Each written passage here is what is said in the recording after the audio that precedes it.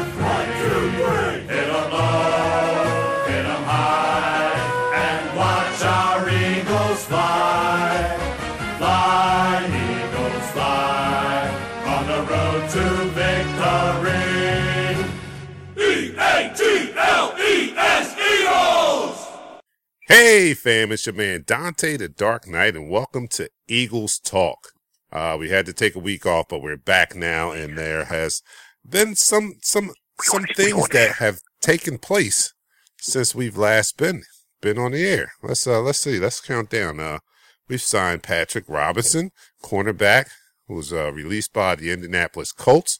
We signed Chris Long, defensive end, who was released by the New England Patriots. And I'm even reading now that somebody on the Eagles took a pay cut to help out the team. Isn't that something? So we'll get into all that in just a second, but let me bring on my co-hosts. So without further ado, I have Shelman and Patrick Sandlin. Hey guys, what's up? Welcome back, man. Hey, what's going on? Don, What's going on, Don? What's up, Eagles Nation? Yeah, I had to take a week off. I had to had a funeral, had a family funeral. I mean, a death in the family, and I had to go to a funeral last week. And I know this is a podcast; we can record this at any time. But I have like really small windows when I can do recordings because I don't only do this one, so that kind of messed my window up. So we had to take a week off. But we're back. We're back now. How you guys did? How were you guys last week without us recording this? Because I know you guys live and die for this stuff. I know you do. I know I miss y'all guys, man. I was, no football. I was scratching and itching. He's like, it's calling me. It's calling me. And that's what you guys need to know out there is that my co-hosts are dedicated football people. No, they didn't play pro, but they played enough football and they know enough X and O's, and they just bleed football. You know what I mean? They just bleed. I think if you cut them, brown leather will come out. Cowhide would just start oozing out of their skin or something like that. That's how adept these guys are when it comes to football. So hey, look, let's talk about it, man. We have signed Patrick Robinson, like I said in the opening, D-back from Indianapolis Colts, and we talked off the air a little bit about this. So I want you guys to continue this conversation now. So this guy was a first-round draft pick, as you're telling me, and he was released. He was hurt, bounced around a couple teams, first-round draft pick, and I'm seeing that he was an average cornerback. But even with that, I think that he brings some value to the table because here's my perspective. This is how I see it going down. I don't know if he's going to be a star or anything like that, but I do foresee us drafting our cornerbacks of the future in this draft. It's a deep defensive back draft. I see us drafting our cornerbacks for the future in this draft, and they just might not be ready for primetime players when they come in. Now, if we look at history, our last two great cornerbacks were drafted in the same year, Sheldon Brown and Lito Shepherd. And they got a chance to sit behind some great D-backs before they took over the reins. So, and I don't know if they weren't ready, but we had the luxury of having some great DBs in front of them, Bobby Taylor, Troy Vincent, and those guys. So they had the luxury of sitting there and waiting. Now we come around, if the guys that we draft, who I foresee us drafting in the draft this year, our future cornerbacks, excuse me, our future cornerbacks, if they come in and they're not ready for prime time just yet, I see Patrick Robinson as a stopgap, as a guy that can maybe hold down the spot for a year until these guys get their feet under them. I see Jalen Mills as being a starter in some capacity, if not on the outside, definitely in the slot. And he had a good year. he had a good year last year as a rookie. I saw a lot of growth and stuff like that. So that's my take on Patrick Robinson's signing. I think it was a good signing. I don't think it was, of course it didn't make any big splashes, but I think it was a solid signing, especially where our salary cap situation stands. So what do you guys think? I'm starting with you, Pat. Pat, tell me, what do you think about this Patrick Robinson signing? I think it was a solid signing. I actually believe it was somewhere on similar lines of how we viewed it a few years ago when we went out there to get the low-tiered or the middle-tiered free agents, such as Malcolm Jenkins. I believe Patrick Robinson could be a good fit for our scheme here. He has showed flashes over a few years, especially with when he was with the Chargers. He actually showed a pretty good skill set there. And I believe he's teaming back up again with Malcolm Jenkins, and this time Malcolm can actually play the safety that he flourishes at. I believe it's a good stopgap. Maybe not a stopgap. Actually, maybe he might be here for the long run if he has a good year. Because this draft does have a lot of good prospects that can benefit our team down the road if we choose to go that way. So I believe this was actually a great sign, to tell you the truth. All right. Well, when Pat agrees with me, then I feel better. Like, oh, I said the right thing. No, I'm kidding. No, but I'm along the same lines as I forgot to add that little bit that he's on a 1-year deal, and I like these 1-year deals that Howie is making. Yeah. He's keeping with his low risk, high reward philosophy here. Like, low risk. If this guy does not pan out, if he does not play up to his potential, we're not tied in with this guy no longer than this year. And these 1-year deals, what they also do is they also give the player incentive to play the ball out. You ball out in the contract year. Most players ball out in the contract year. You know what I'm saying? So he's going to, I see him, Alshon Jeffrey, Torrey Smith, Warmack. I see these guys as Chris Long. They gave him a 1-year deal. And I haven't gotten to Chris Long yet. But yeah, these guys come in on a 1-year deal, and it's low risk and it's high reward, because if they do perform well, they're going to, even if it's not with us, they're going to earn themselves some more money, even if it's not with us. So, Shell, what do you think? Ask you, what do you think about the Patrick Robinson signing? I think it was good. I think it definitely fulfilled a need. Like we talked previously, he's an explosive athlete, first round draft pick. He's 28. He'll be 29. So he's still got a lot of tread left on the tires. He's had 10 interceptions over the last couple years. So he's an individual that can make a play on the ball. I think it's going to be good teaming him back up with Malcolm Jenkins. Right. They did really good things with the Saints. So now you have him playing one side, and you have Malcolm Jenkins playing over the top. We all know as athletes, I know when I played linebacker and Patrick was behind me, I could gamble a little bit, because if I missed, he would clean up. So if I'm playing corner and I got a safety behind me that I already trust, right, I might take a jump on trying to get the interception instead of just knocking the ball down. So I think it's going to be better play for the defense.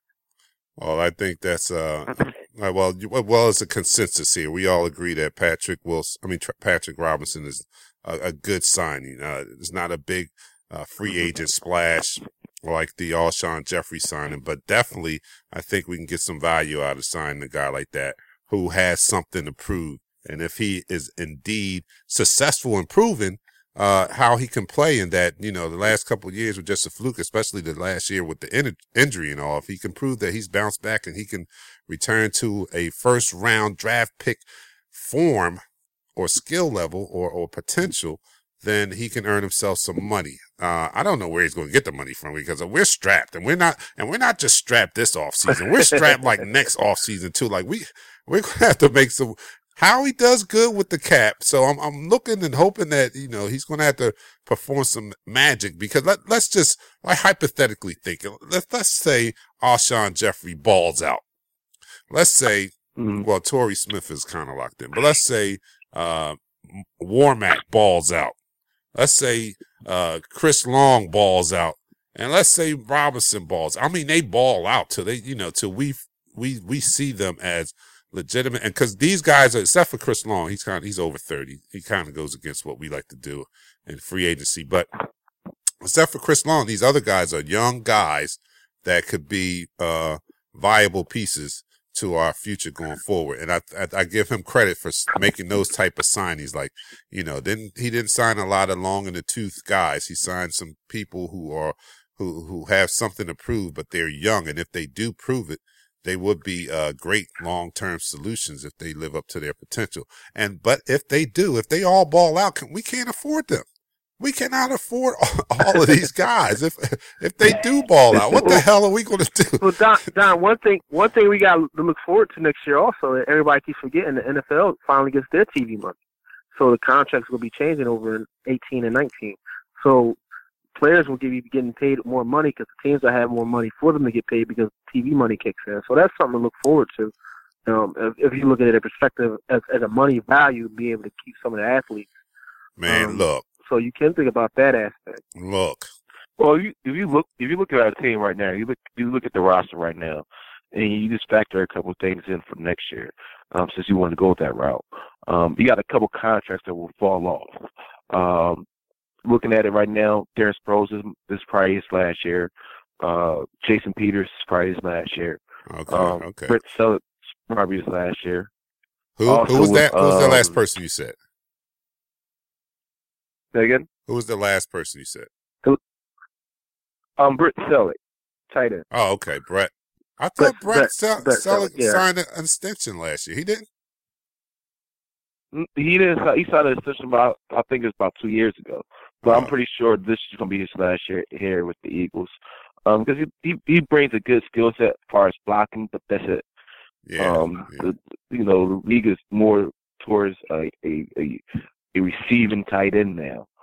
It's more towards the Shannon Sharp type of tight end, where they're split out. They actually go in motion. I want to say more of an H-spec than an actual physical tight end. Right. There's very few teams that still run that type of offense. I mean, we are here with Chris Long. Why were the Eagles the best situation? Tight end, one tight end set.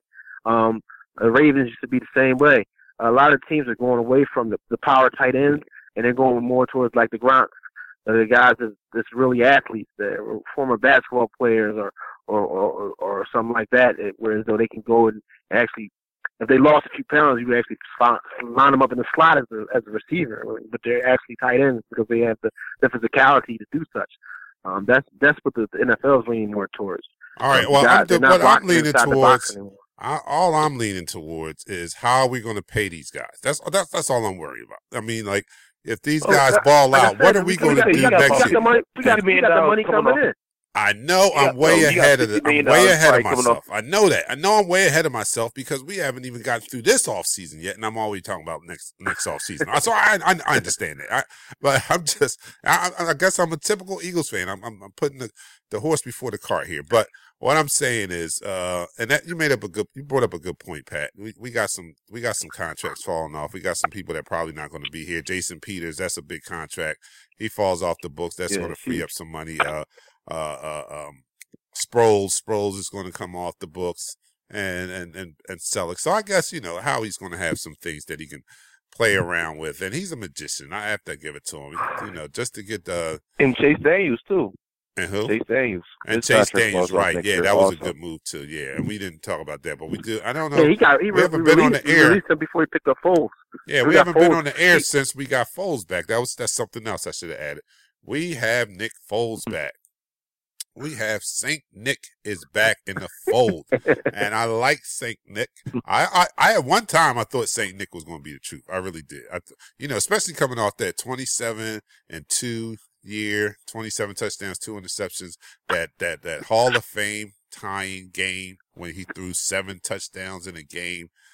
He looked to be promising in that Chip Kelly's offense, but then Chip got rid of everybody, and then then the real Nick Foles kind of showed up. It's a lot easier when you're throwing wide open bombs to Deshaun Jackson because he has Shady taking bringing 8 men in the box, 6 men in the box. You know what I'm saying?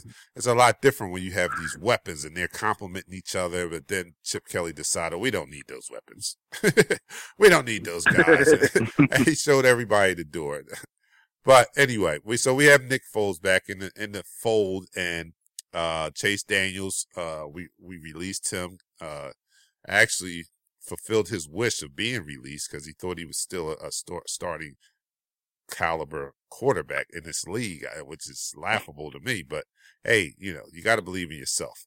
He was valuable though. I don't know if he was worth $7 million a year as a backup, but he was very valuable in my eyesight because he provided a mentor for Wentz in his first year because he knew the offense. He had enough experience. He could point some things out coming back to the sideline of what he was seeing. He also, I've read stories that he also taught Carlson how to be a professional, how to prepare for games, how to study film, to get in there early, and we're going to do this and we're going to go over that. So he was valuable in that sense. He was like a high-priced coach, I would say.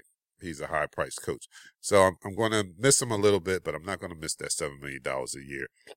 Excuse me, where we can take that money and put it in a better place. You know what I'm saying? And better use it in a situation. So I did open up and I said that, who did I say?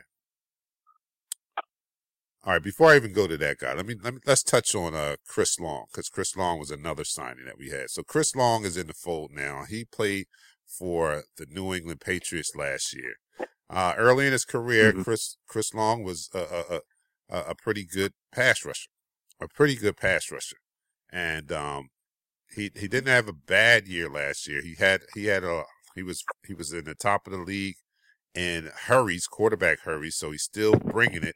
He didn't amass as many sacks as he has done in previous seasons, but I think if he can recapture his early glory, he can be that high energy pass rusher on the other side of Graham, especially in situational in certain situations. Graham is a high motor guy. I think Chris Long could be a high motor guy on the other side. We would like for Vinny Curry to actually step up and earn the money that we signed him to last year, and that hasn't yet to happen. But he has a great opportunity going into this year to live up to that big contract, and we have a need for it. So it would be great if Vinny Curry decided he wanted to fill the need in which we were paying him for anyway. So that would be great. But I think Chris Long is going to be. I think he can be. I think he can fulfill a role if he can, like I said, recapture some of that past glory. So what do you guys think about Chris Long and his signing? Starting with you, Shell. I'll let you go first this time. I think he has a lot of tread left on the tires. He's somebody, like I was saying, he's a true defensive end.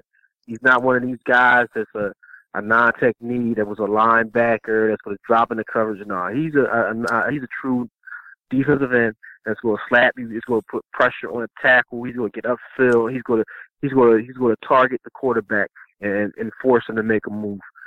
He's got good feet work. I just think he probably. I mean, he was productive. He was productive where he was at. I just think going forward that now he's going to be in a system where the defensive line is asked to do a little more. He can actually shine a little better to show some of his tools. So I'm very happy with the decision to make him. I say he has at least 2 or 3 more years left of his playing ability before he's washed up. So I think signing him to a 1-year deal was very optimal. Because it's going to make him play above his head.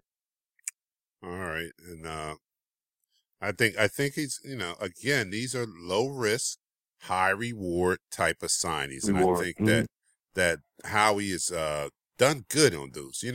I think Howie does better with those type of signings and those tier 2. And we talked about this in the past, Pat. those tier 2 signings. We get more value out of those guys that we ink the contracts. And then Malcolm Jenkins is like my poster boy for that. But we have some signees here that could also fit that bill too if these guys play up to their potential. And if they do not, we do not have to worry about it. We could just let these guys go. It's 1 year deal, no egg on our face. We're not locked in. We're not looking at these people wondering why are they still here. So, I like them. Howie's done a great job in signing those tier 2, tier 3 level players with low risk, high reward. And Chris Long seems to be one of those. And I guess it was your turn, Pat, to tell me your feelings about the Chris Long signing. Yeah, I like I said, I think it's an excellent signing. It was kind of unexpected. And from that being an unexpected sign, I mean, you signed a guy that was drafted number 2 overall, who has produced in the regular 4-3 wide 9 type of defense. And I believe the scheme here with Jim Johnson, Schwartz will fit him to a T. He's not a guy that will stand up and drop it to a coverage. He's a guy that will bull rush, use his hands, bend the tips to come around the corner and make plays by a pass rush. And also, he's good in stopping the run. This also gives us incentives on the edge to say, you know what, we got some defensive ends that need to step up. And if you don't want to step up, we will release you and keep this guy, maybe draft another guy. Because you look at our defensive front now, you got Brandon Graham, Benny Curry, Marcus Smith, Alex McAllister, who was the rookie last year that, we put on IR that gained about 25, 30 pounds of muscle. He's a tall, lean guy. Then add Chris Long into the mix, and whatever draft pick we decide to get or undrafted rookie that might come up, the possibilities for our defensive line is endless. So I believe he adds a sense of urgency, and also adds that veteran presence besides Malcolm Jenkins in the locker room that we so desperately needed. All right, well, yeah. So you're right, and I agree with you totally on that. Howie's not doing a bad job, and I have to remind everyone again because I can get caught up. We can get caught up, although I don't think we're getting caught up a lot because something else that happened this week was that Jeffrey Lurie spoke to the media this week, and he basically verbatim. I don't know if Howie prepped him before his press conference, but he sounded just like Howie when Howie was telling us that it's going to be we have to be patient. We're not building for a 10-16. We're striving to be a consistent playoff contender, a championship contender, and that takes time. And Lurie basically said word for word the same thing, and he's letting us know to just be patient with the whole situation. He's also echoed the sentiment that they are building around our franchise quarterback, and everything is geared towards surrounding Carson Wentz with not only the weapons on offense, but the defense and the offensive line and the defensive line that he needs, and all those things are great things, and we need that to happen. But he did sound like a Howie Roseman. He just echoed everything Howie had told us I guess a month ago or so when he spoke. So here we are. We have to be patient. They're telling us to be patient. They're working on concocting this wonderful plan. But it's been 50-something years. I don't know how much more patient I can get. I mean, we won no Super Bowls, and we won the last championship we had was in 1960. It's been like forever. It's been forever. And they want us to be even more patient. I'm getting old. I don't have a lot of patience. So I'm going to ball out like I used to. So if we win, all I need is like one in a row. And I'm me, we're going to the Super Bowl. That's me, that's a streak for me. We won one in a row. We're rolling. So, I'm on that tip. I'm going to continue to be that way because I got to get excited over whatever is out there to get excited over. I don't have the time to be patient, and I know I jumped the gun a lot. I know after the third game last year when we played Pittsburgh, I know I had us in the Super Bowl and all. Yeah, you know, I did, I did, but I don't apologize for that. I'm sorry, I don't. I have to get excited over when I can get excited, but this takes me back to what I wanted to say. Money back? This is what I wanted to say. I'm going to get excited over what I want to get excited for because I don't have patience. But I am not going to get excited over winning the offseason anymore. And I talked about this. I'm tired of winning the offseason. Now that I'm tired of.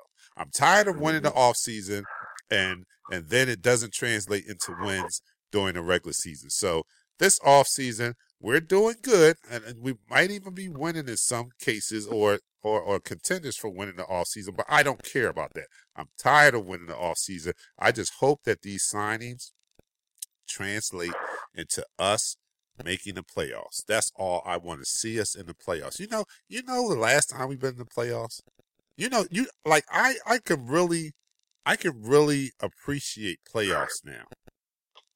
Like it's like Christmas. You can, I don't know, it's like when that playoff game is coming up, man, and like just the thrill of knowing if we win this game, we play another week.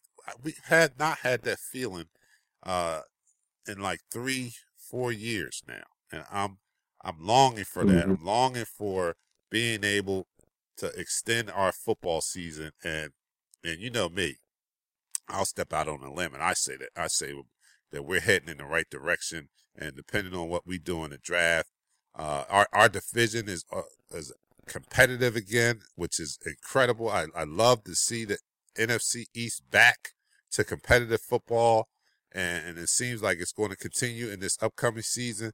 So I'm excited for all that, but I'm not going to get overly excited from this off season. What about you guys? If you had a grade on this off season, how do you think we're doing so far? Starting with you, Shell. I'll give us a B minus. I give us a B minus. I do think we missed out on possibly getting a Hightower as an inside linebacker to help out our linebacking core. He gentleman that was going to sign with Pittsburgh, and they decided not to get him. And then the Patriots picked him back up. So the rich get richer. So that's the one guy I think we really kind of missed out on. But I think overall, as a whole, we fulfilled our needs. We got two receivers that could fulfill what we need them to do. We got a solid corner. We definitely got a solid defensive end. We got two solid offensive linemen and a true center and a guard, a Pro Bowl guard. So I think we should be fine going forward. Like I say, just what we have now, and then solidify that with a few more pieces in the draft. All we need to do is have a good camp, and I do see us making a playoff run this year. All right. Well, I just certainly hope that you are correct in that. Well, I don't need you to be correct or not because I'm claiming it. But anyway, Pat, what do you think? give me a grade for the Eagles off season thus far. Thus far, because I'll give them a C+ for the simple fact of the matter. One lingering thing is the Chase Daniels contract. If they could have traded him during this offseason to recoup some of that money that was on the cap, on his contract, that would have been, I would give him a B for that. But since releasing him, you see what that contract was. It was just a bunch of money thrown at a guy for no apparent reason. A high-priced assistant quarterbacks coach, and that's kind of, hindering our ability to go out there to grab these high-priced free agents, which actually may be a blessing in disguise because we don't do too good when we go out there and spend a lot of money on these high-priced free agents. With the signings that we have done so far, they're solid signings, not, wild signings except for Alshon Jeffrey, of course. But they have been very solid signings. Chance Warmack, Chris Long, Patrick Robinson. They are solid signings. And I believe just because we made the decision to sign 2 receivers doesn't necessarily change our draft board. I think our draft board is still going to be the same as it was prior to free agency. Now, I believe, what they're doing right now, they're playing checkers. They're playing chess instead of playing checkers, So they're putting their pieces in strategic places first to set up, their different moves they want to do within the draft in the coming year. Because I do see them as a playoff contender this year. But next year, I believe we'll add it 1 or 2 please. They actually may be a perennial, playoff and Super Bowl contender in the next 2 years. Well, I think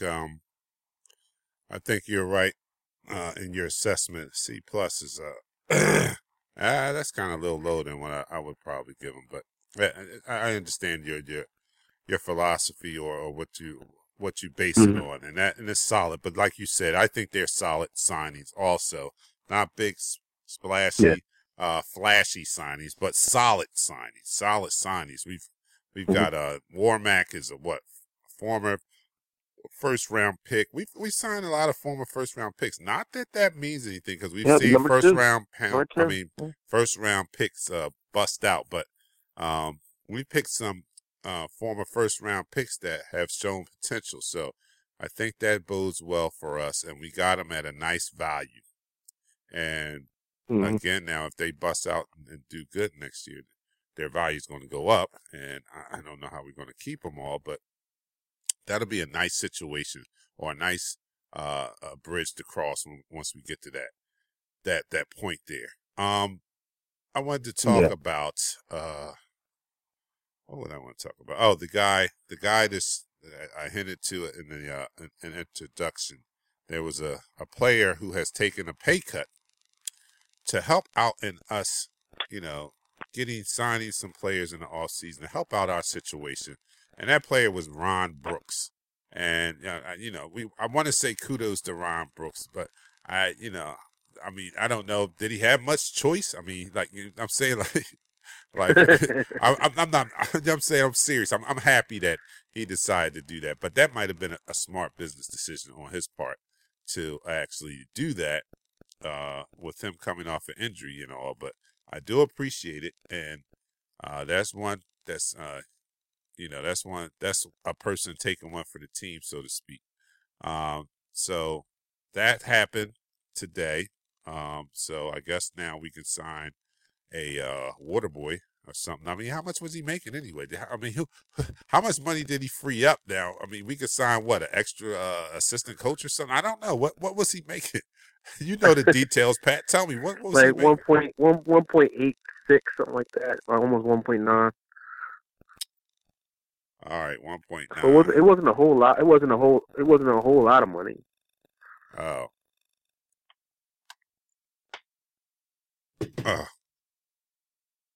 Oh, that's what that was. I was getting some interference, and I couldn't figure out what it was. You get this working in the home studio.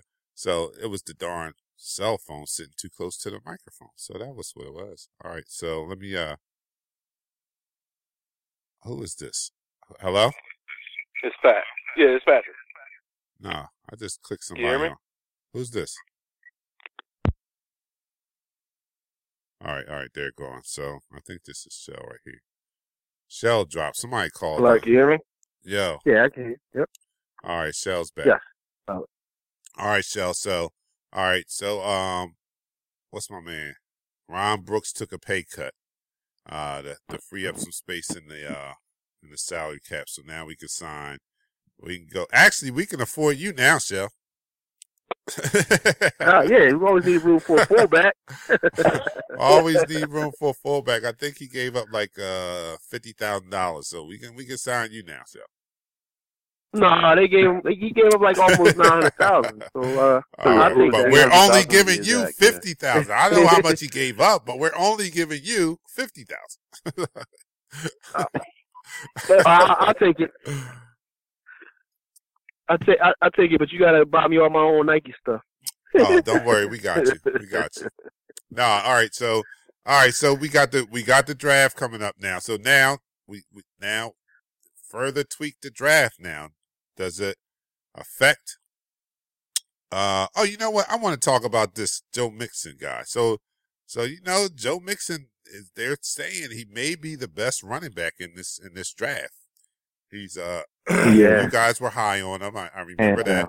You guys are high on him. So, being as it may, would you take? I don't care what round. I'm definitely not taking him in the first round. I don't think anybody's going to take him in the first round. It's just because of his past and stuff like that. They're just not going to want that PR nightmare that it's going to bring about.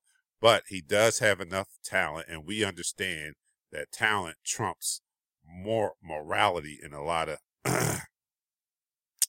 of organizations' eyes. So I have read that the New England Patriots have already said that they will not be taking him. He is not on their draft. They've taken him off their draft board. Now I don't know if that's a ploy or not, but they have come out and say that he's not somebody that they want associated with their team, and that may hurt his draft status. But we know that players with value, athletic value, are still going to get an opportunity. Sadly, no matter what they've done, in most cases, anything short of murder. You know what I'm saying? So if we have the chance, you're in the draft room, you have Howie's ear, and Howie is open to listen to you. Are you telling him to take Joe Mixon, and what round? Well, I hate to ask Shelman this because I know his answer, but in what round would you, if you are willing to take him, in what round would you be willing to take him in? All right, I'll start with you, Shell, and get you out the way. All right, so you're the G, you have Howie's ear, you're controlling the draft board, and what round are you taking him? First of all, would you pick him? Yes, I would. All right, okay, all right. So you would pick him, and what round would you think it would be safe enough? I would take him in the second round. I think that's the safe bet. Here's the crazy thing. It's 10 teams that already said that now they wouldn't take him. But I'll tell you this: if he starts dropping down past 18, 19, 20, a lot of teams are going to look at the value of this athlete versus the issue that happened. Remember, this issue happened his freshman year, so he served his time. The only reason is being blown up so much is because it was viral. It was able to be seen. Oklahoma didn't see it as an issue. They suspended him for that 1 year, and he's played on the field ever since. So if you minus all that and just look at his ability to play, I would take a gamble on him late first round or early second round. All right. Yeah. So you obviously have no daughters. That's what you're saying. Basically, you're saying you have no daughters. I'm gonna say this too. As a grown man, as a football player, I've been in a situation where women have spit on me and thrown stuff at me. I've been in those type of situations. But a woman, you know what I mean? Like your daughter would never spit on someone or call that person the N-word. You don't know how you would react. I don't know how I would react if I had an individual call me the N-word in a derogatory setting. And like I said, I hope that never happens because I'm a big, powerful guy. And I would pray to God that never, ever happens. But I don't know what I might do. Yeah, you know what I mean? We won't call. We'll be sure you got to look at that. Hello? Yeah, we're here. We're here. Yeah. Oh, all right. But I'm saying, like, he was a 17, 18-year-old kid when that happened. So I mean, you gotta look at those factors for it, man. All right, okay. Gotta look at those factors. Pat, you're the guy now. Are you taking him? Are you taking him? And what round are you taking him in? Well, first and foremost, I have to say that what he did is unacceptable. Period. I mean, I understand the reason behind it. You know, you don't know how you react with this. You know, the guy's 6'1", 230, almost 230. You know, and he lifts weights, and he has minor car collisions every single day at practice, and it's going to be his job coming up. So, you know, one punch from him to anybody would probably knock somebody out. On that same token, though, his talent, if you pop a tape on him and just watch him, it's just like, I was looking at Tillman, the defensive lineman from Stanford, And just watching that game and watching Joe Mixon run, it was like, you know what, I can't take my eyes off. I'm trying to watch D.D. Westbrook, but Joe Mixon is doing his thing.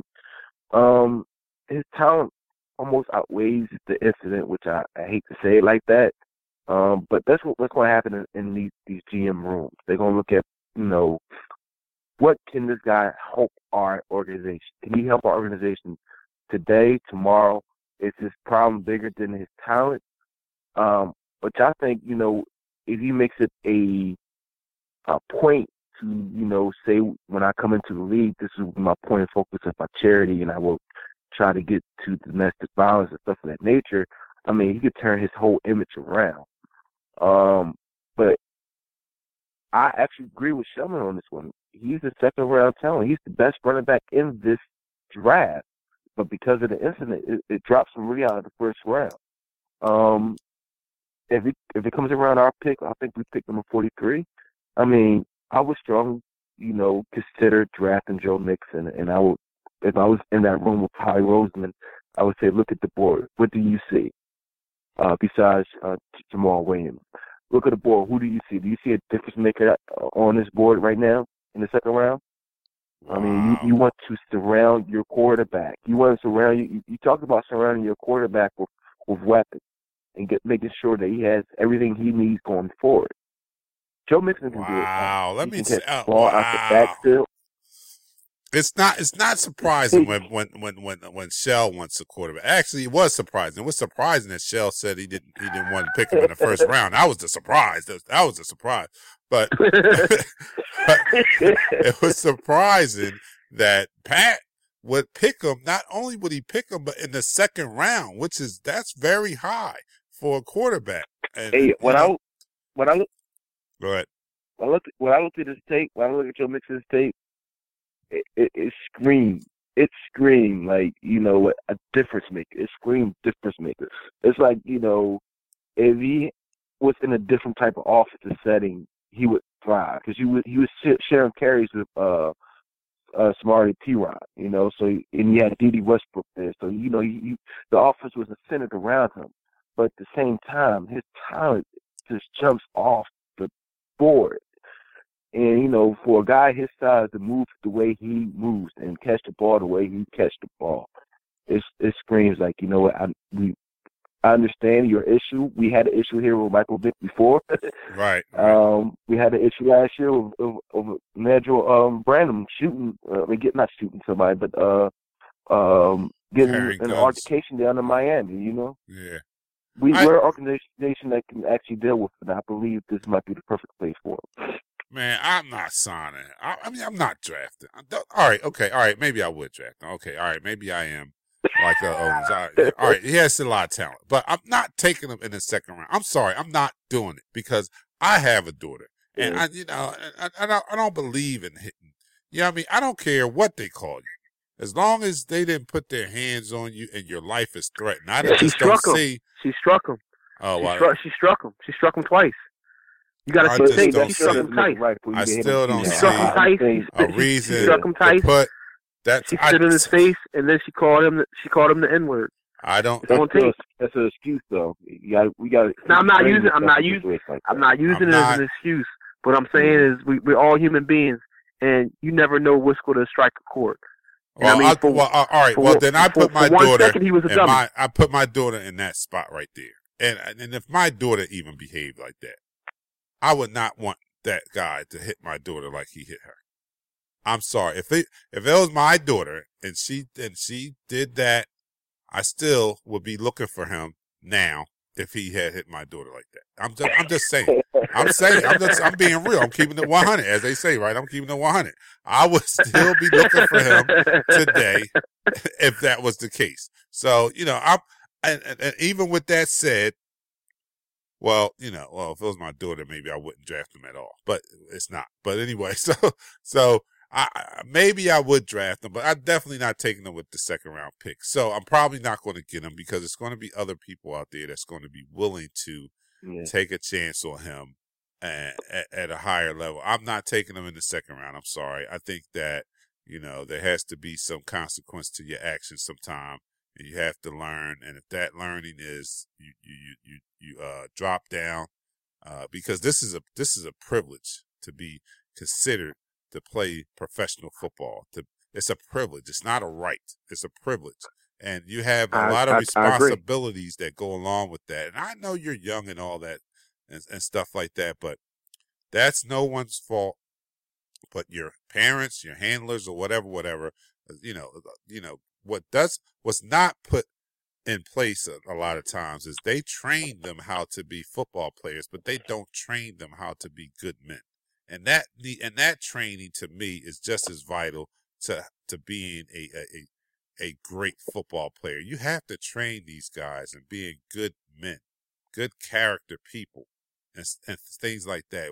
There's going to be situations where things are not hunky dory, so to speak, and may be tough for you, but that's the training that they got to get. They got to get that training that you're going to be a public figure, and you're going to run into people. They're not going to see things your way. That are going to be trolls, so to speak. That are going to be douchebags, so to speak. And you've got to be able to carry yourself in a certain way. You're representing more than just yourself here, that's worthy enough to be a good man anyway, just to represent yourself. But you're representing a lot more, and you need to carry yourself in a certain way. So I wouldn't take him, not in the second round anyway. Now, if he's there in the third or fourth, maybe, but I'm definitely not giving him the opportunity to come play in this league and make all this money in the second round, because I don't know what lesson that teaches, and I don't know the young man. I don't even know if he's learned a lesson or not, but I hope the teams that are still continuing to vet him. It happened his freshman year. He hasn't been in any issues or any trouble since then. He's played.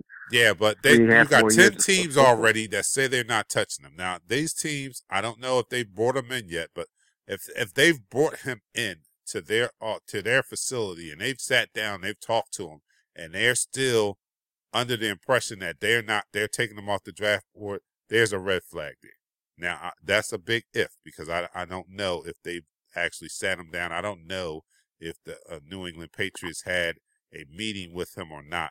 But if any of those teams, those 10 teams that said they're taking him off the draft board, if any of those teams have brought him in, sat him down, and had an interview with him, and then they decided they're taking him off the draft board, to me, that's a red flag. But that's just me. All right, so we won't have to worry about that. This is great for me to move into this segment. We don't even have to worry about taking Joe Mixon, because I'm looking at the latest mock draft, and there's a million mock drafts out there, but this one I'm happen to be looking at today is from CBS Sports. So we don't have to worry about taking Joe Mixon, because in the first round they've got us taking Christian McCaffrey. So we don't need a running back now. So you don't have to worry about it. So how do you guys? So I'm going to ask you guys, first of all, how do you feel about this mock draft scenario? And then I'm going to ask you, because, we got 2 more signings this week and all that. So as things change, I know draft strategy changes also. So I'm going to ask you guys, who would you actually take as of today? So number one, Pat, they have us taking Christian McCaffrey. How would you feel if the Eagles actually did do that? And then who would you take? Well, at 14, best player available will be my philosophy. And my draft board would be, if Mark Williams is gone, Corey Davis is gone. If John Ross is gone, then I will look to, one of the corners that's available. Running back would be my least. If I had to make a draft war room right now in the first round, running back would even be on my board for the first round. Christian McCaffrey has a unique skill set, but at number 14, no. I actually looked at those mock drafts. And mock drafts is for people to get a feeling of, what people's thoughts are about these different players, where they might go, stuff like that. But Christian McCaffrey at 14, when you have better players available, I don't think we should go that route. He doesn't really necessarily fit a every damn running back. Now, you're going to draft a running back in the first round, and especially in the top 15, he needs to be an every down back. And I don't see Christian McCaffrey being a first down, second down, third down back and just carrying the bell horn in the NFL. Maybe it was different in college. It's way different in college than this in the pros. But I don't see him doing that the same capacity in the NFL, especially in the NFC East. All right, we're going to use this mock draft as a barometer then. So, all right, so if you're not taking Christian McCaffrey, who are you taking? And I'll tell you this already, that Corey Davis they have going at number 10 to Buffalo.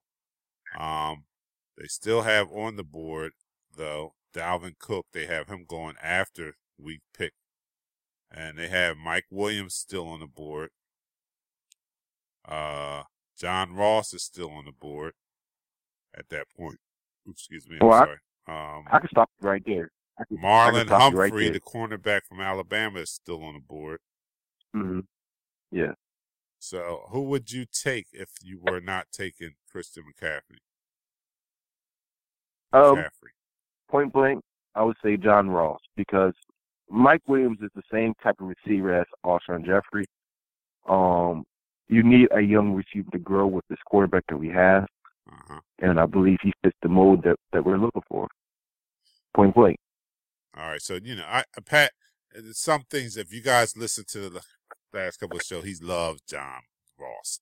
It's two things you don't even have to know. You don't even have to know Patrick. You can just listen to the last couple of shows, and one thing you know is he loves John Ross. His speed, you can't teach speed. Number two is he hates a running back in the first round. That's number two. Those are two things that you can take from listening to Pat.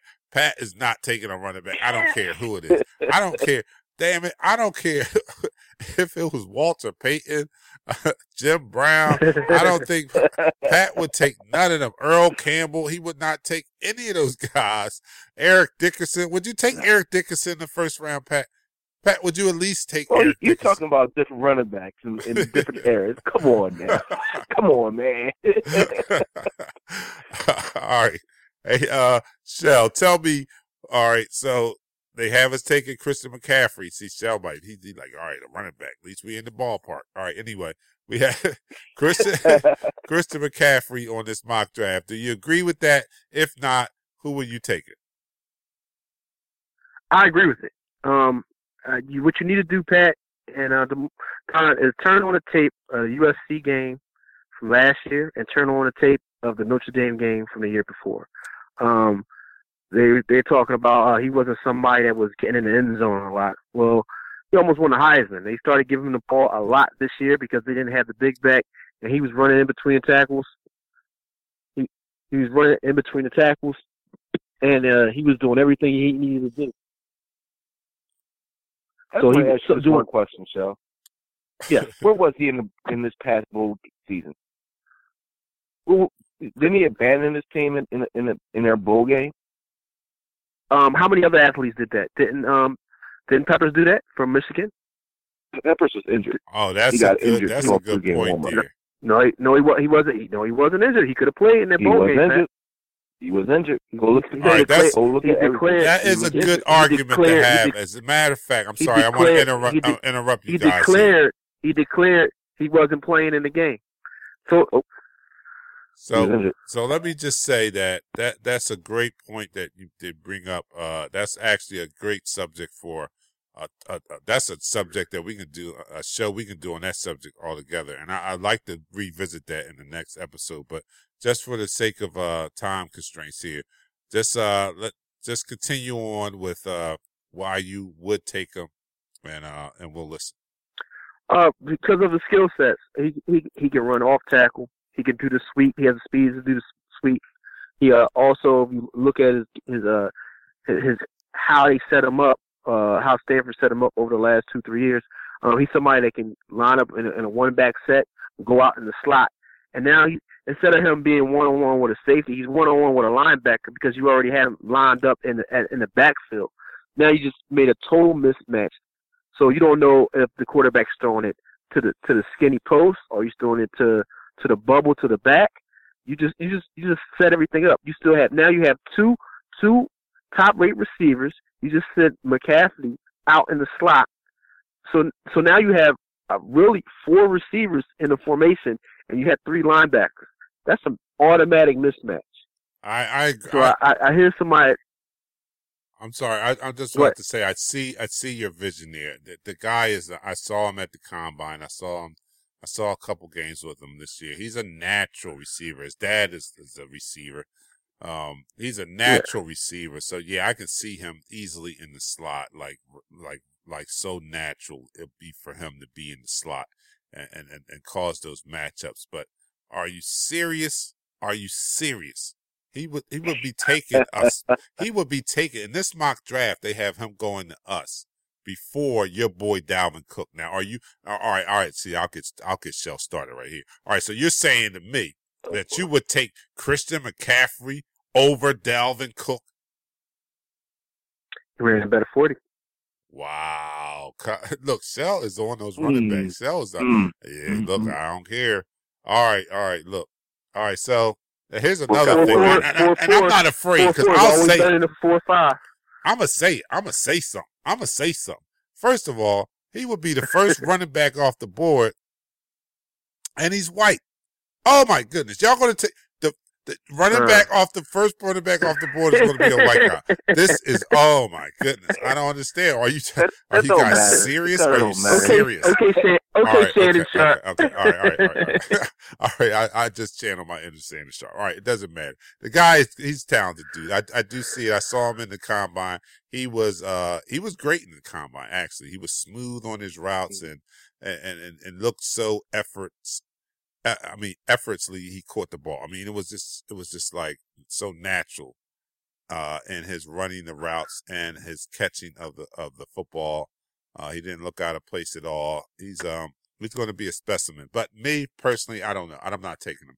I'm not taking a running back, that first round. I'm sorry. I think we still need, a corner. Even if I just take one corner, I'm taking a corner. I don't know how high. I'm still probably taking a receiver. If, they have, in this mock draft, they have Corey Davis going to Western Michigan. I do agree that Mike Williams is the same as Alshon Jeffrey.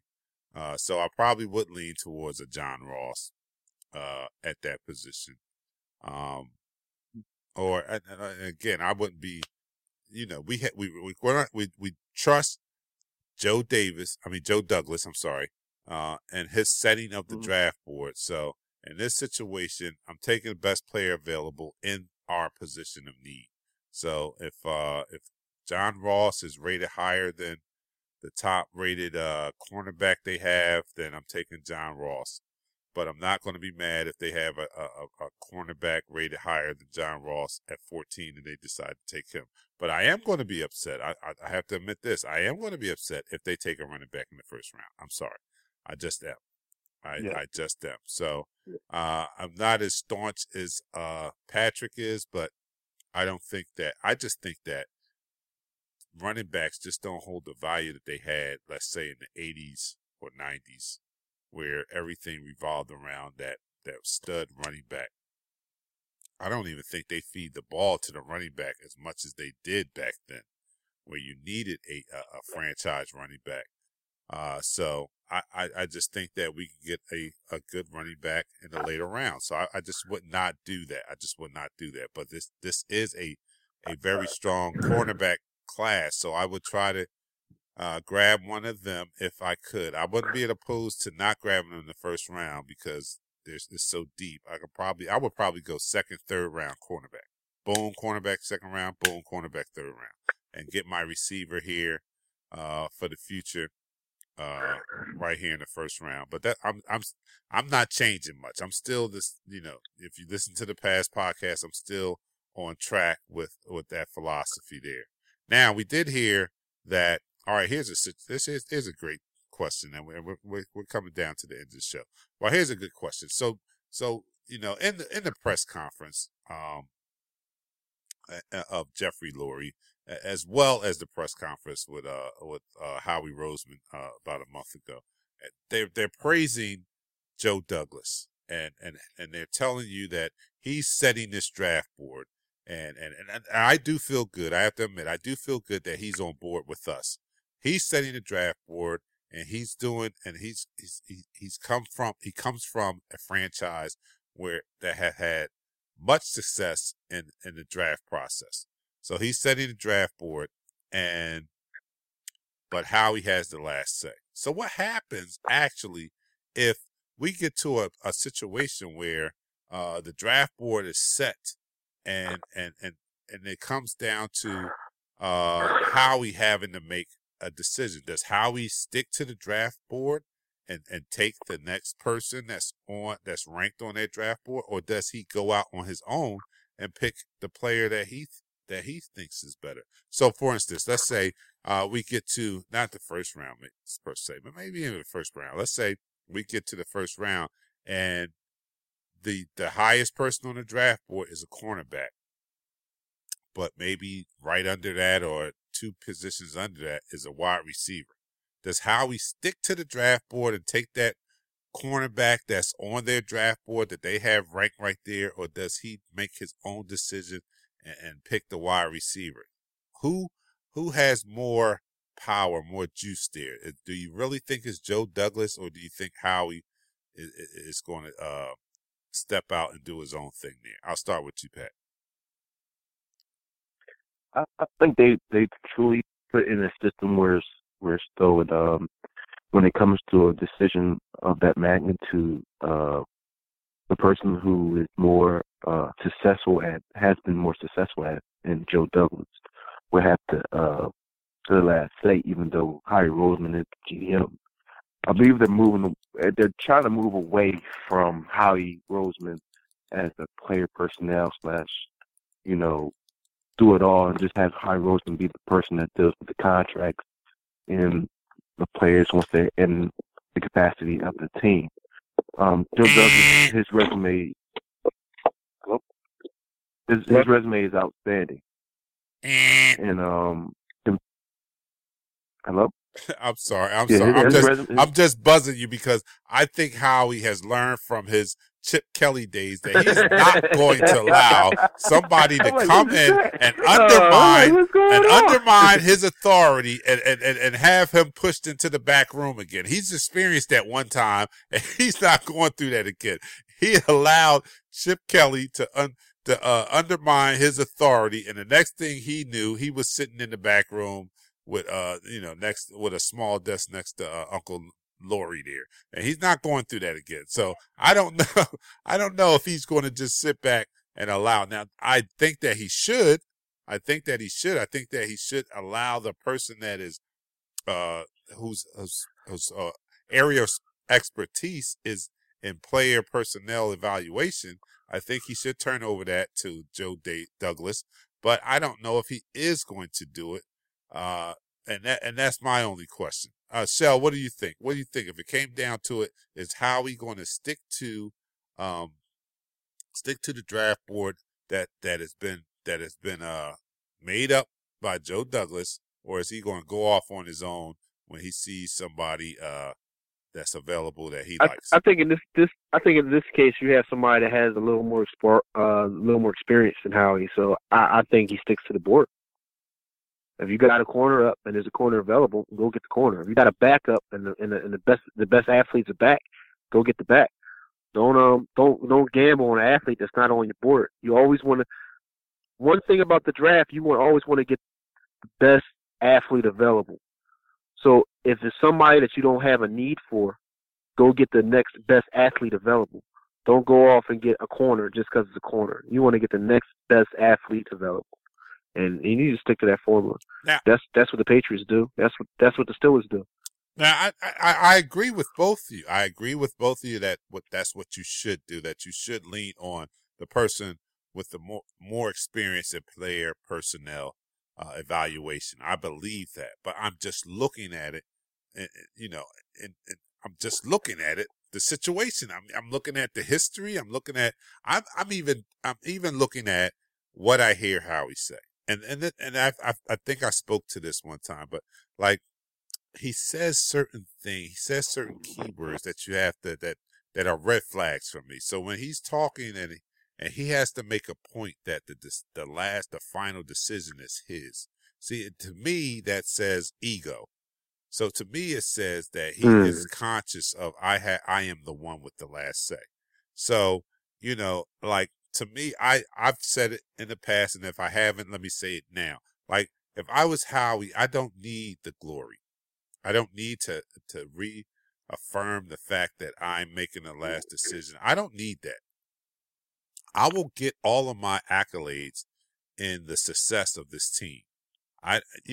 Even if it's Joe Douglas's draft board that brings us talented players and propels us to the playoffs, that's great.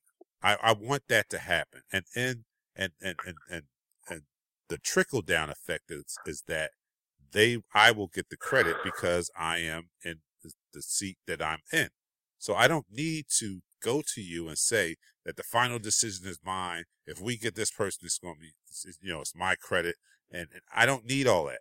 I just want to get the best player. I just want the team to propel, and in the aftermath or the runoff of that is going to be I'm going to be recognized because I'm sitting in the seat of GM. So I'm going to automatically be recognized. So I don't need to poke my chest out and say I'm the one that's doing this. If these things happen while I'm sitting here, I have no choice but to get some credit of it. So that's what's a red flag to me when I hear him having to say something like, I am the one that makes the final decision. I see no need for having to say that. You don't have to say that. Let's just if you have the ultimate confidence in Joe Douglas, let him do what he does, and let's get better, and then I'll receive my recognition when it comes down the line. So that's why I kind of come at you guys and say, I don't know, I don't think it's going to be like that, but I hope it is like that. That's the way it should work. But go ahead, Shell. You about to say something? No, I agree with what you said. It sounds like it is ego driven, but like one thing about like football in the business world, you can't think about the ego. You got to think about the bottom line, the company or the team. And whenever you think about yourself as an individual, that's when that leads to no success. Well, you're right about that. Hey guys, all right, we're coming down to the end here. I'm gonna give you guys. We're coming back next week. I will be available next week. There's still so much that has to transpire in this off season. We haven't even gotten to the actual draft yet, so we still have some mock drafts. There's still some moves out there that can be made. I mean, Ron Brooks just freed up about $1 million so we can sign somebody, so there's still moves to be made, and we'll keep our eyes and our ears open, and we'll be here to report them to you guys out there that's listening. And thank you for listening to Eagles Talk. Let me just say, I should have said this in the beginning. Let me just say, you can go to the Damn It Let's Talk Radio Network Facebook page, and Eagles Talk is one of the shows that you can stream live. You can go to iTunes. We are streamed in iTunes. You also search Damn It Let's Talk Radio Network, and you will see Eagles Talk there. And you can get us on the Android platform as well. Multiple podcast apps carry us. You just go to Damn It Let's Talk Radio Network, and Eagles Talk is on there. And one in particular is called Castbox. Castbox on Android phone systems. You can download the Castbox app and just search Damn It Let's Talk Radio Network, and Eagles Talk is there. I'll be posting this show as I do all the time. I post this show on all my Eagles groups on Facebook and things like that. So you can, if you belong to any Eagles groups on Facebook, just go there and you can find us and stream us and give us a compliment. I mean, not a compliment. I mean, if you feel like giving us a compliment, please do. But give us a comment on what you think about the show and what questions you want to ask. And I think next week, and I did this with my other podcast, but next week when we do the recording, I'm going to announce the live call-in number. So in case anybody out there, and I might even go back, I might even go Facebook Live. And, we don't usually do Facebook Live unless we're in season. But I might even open up and do something Facebook Live so we can kind of invite anybody out there who follows us. And we do have some followers out there. We do get some we do get interest, and I appreciate you guys for doing that. So next week, tune in, look for our announcements on your on our page, and we'll give you the ability to call in and ask us questions right here on the air. So for me, Shelman, Patrick, thank you guys. You guys bring a lot to the table. I thank you guys for being down with me because you help make me legitimate, because you're the football guys. I don't, we talked about this before. I don't know how to open my hips. I don't know all that stuff. I don't know all that. I don't know the triple, the cover twos and all that. You guys know that stuff. So I thank you guys for joining me and keeping it real. And for the rest of the crew, this is your man, Dante the Dark Knight. We'll be talking to you soon. Look for this podcast to be up soon. All right, we're out. We're peace. Peace.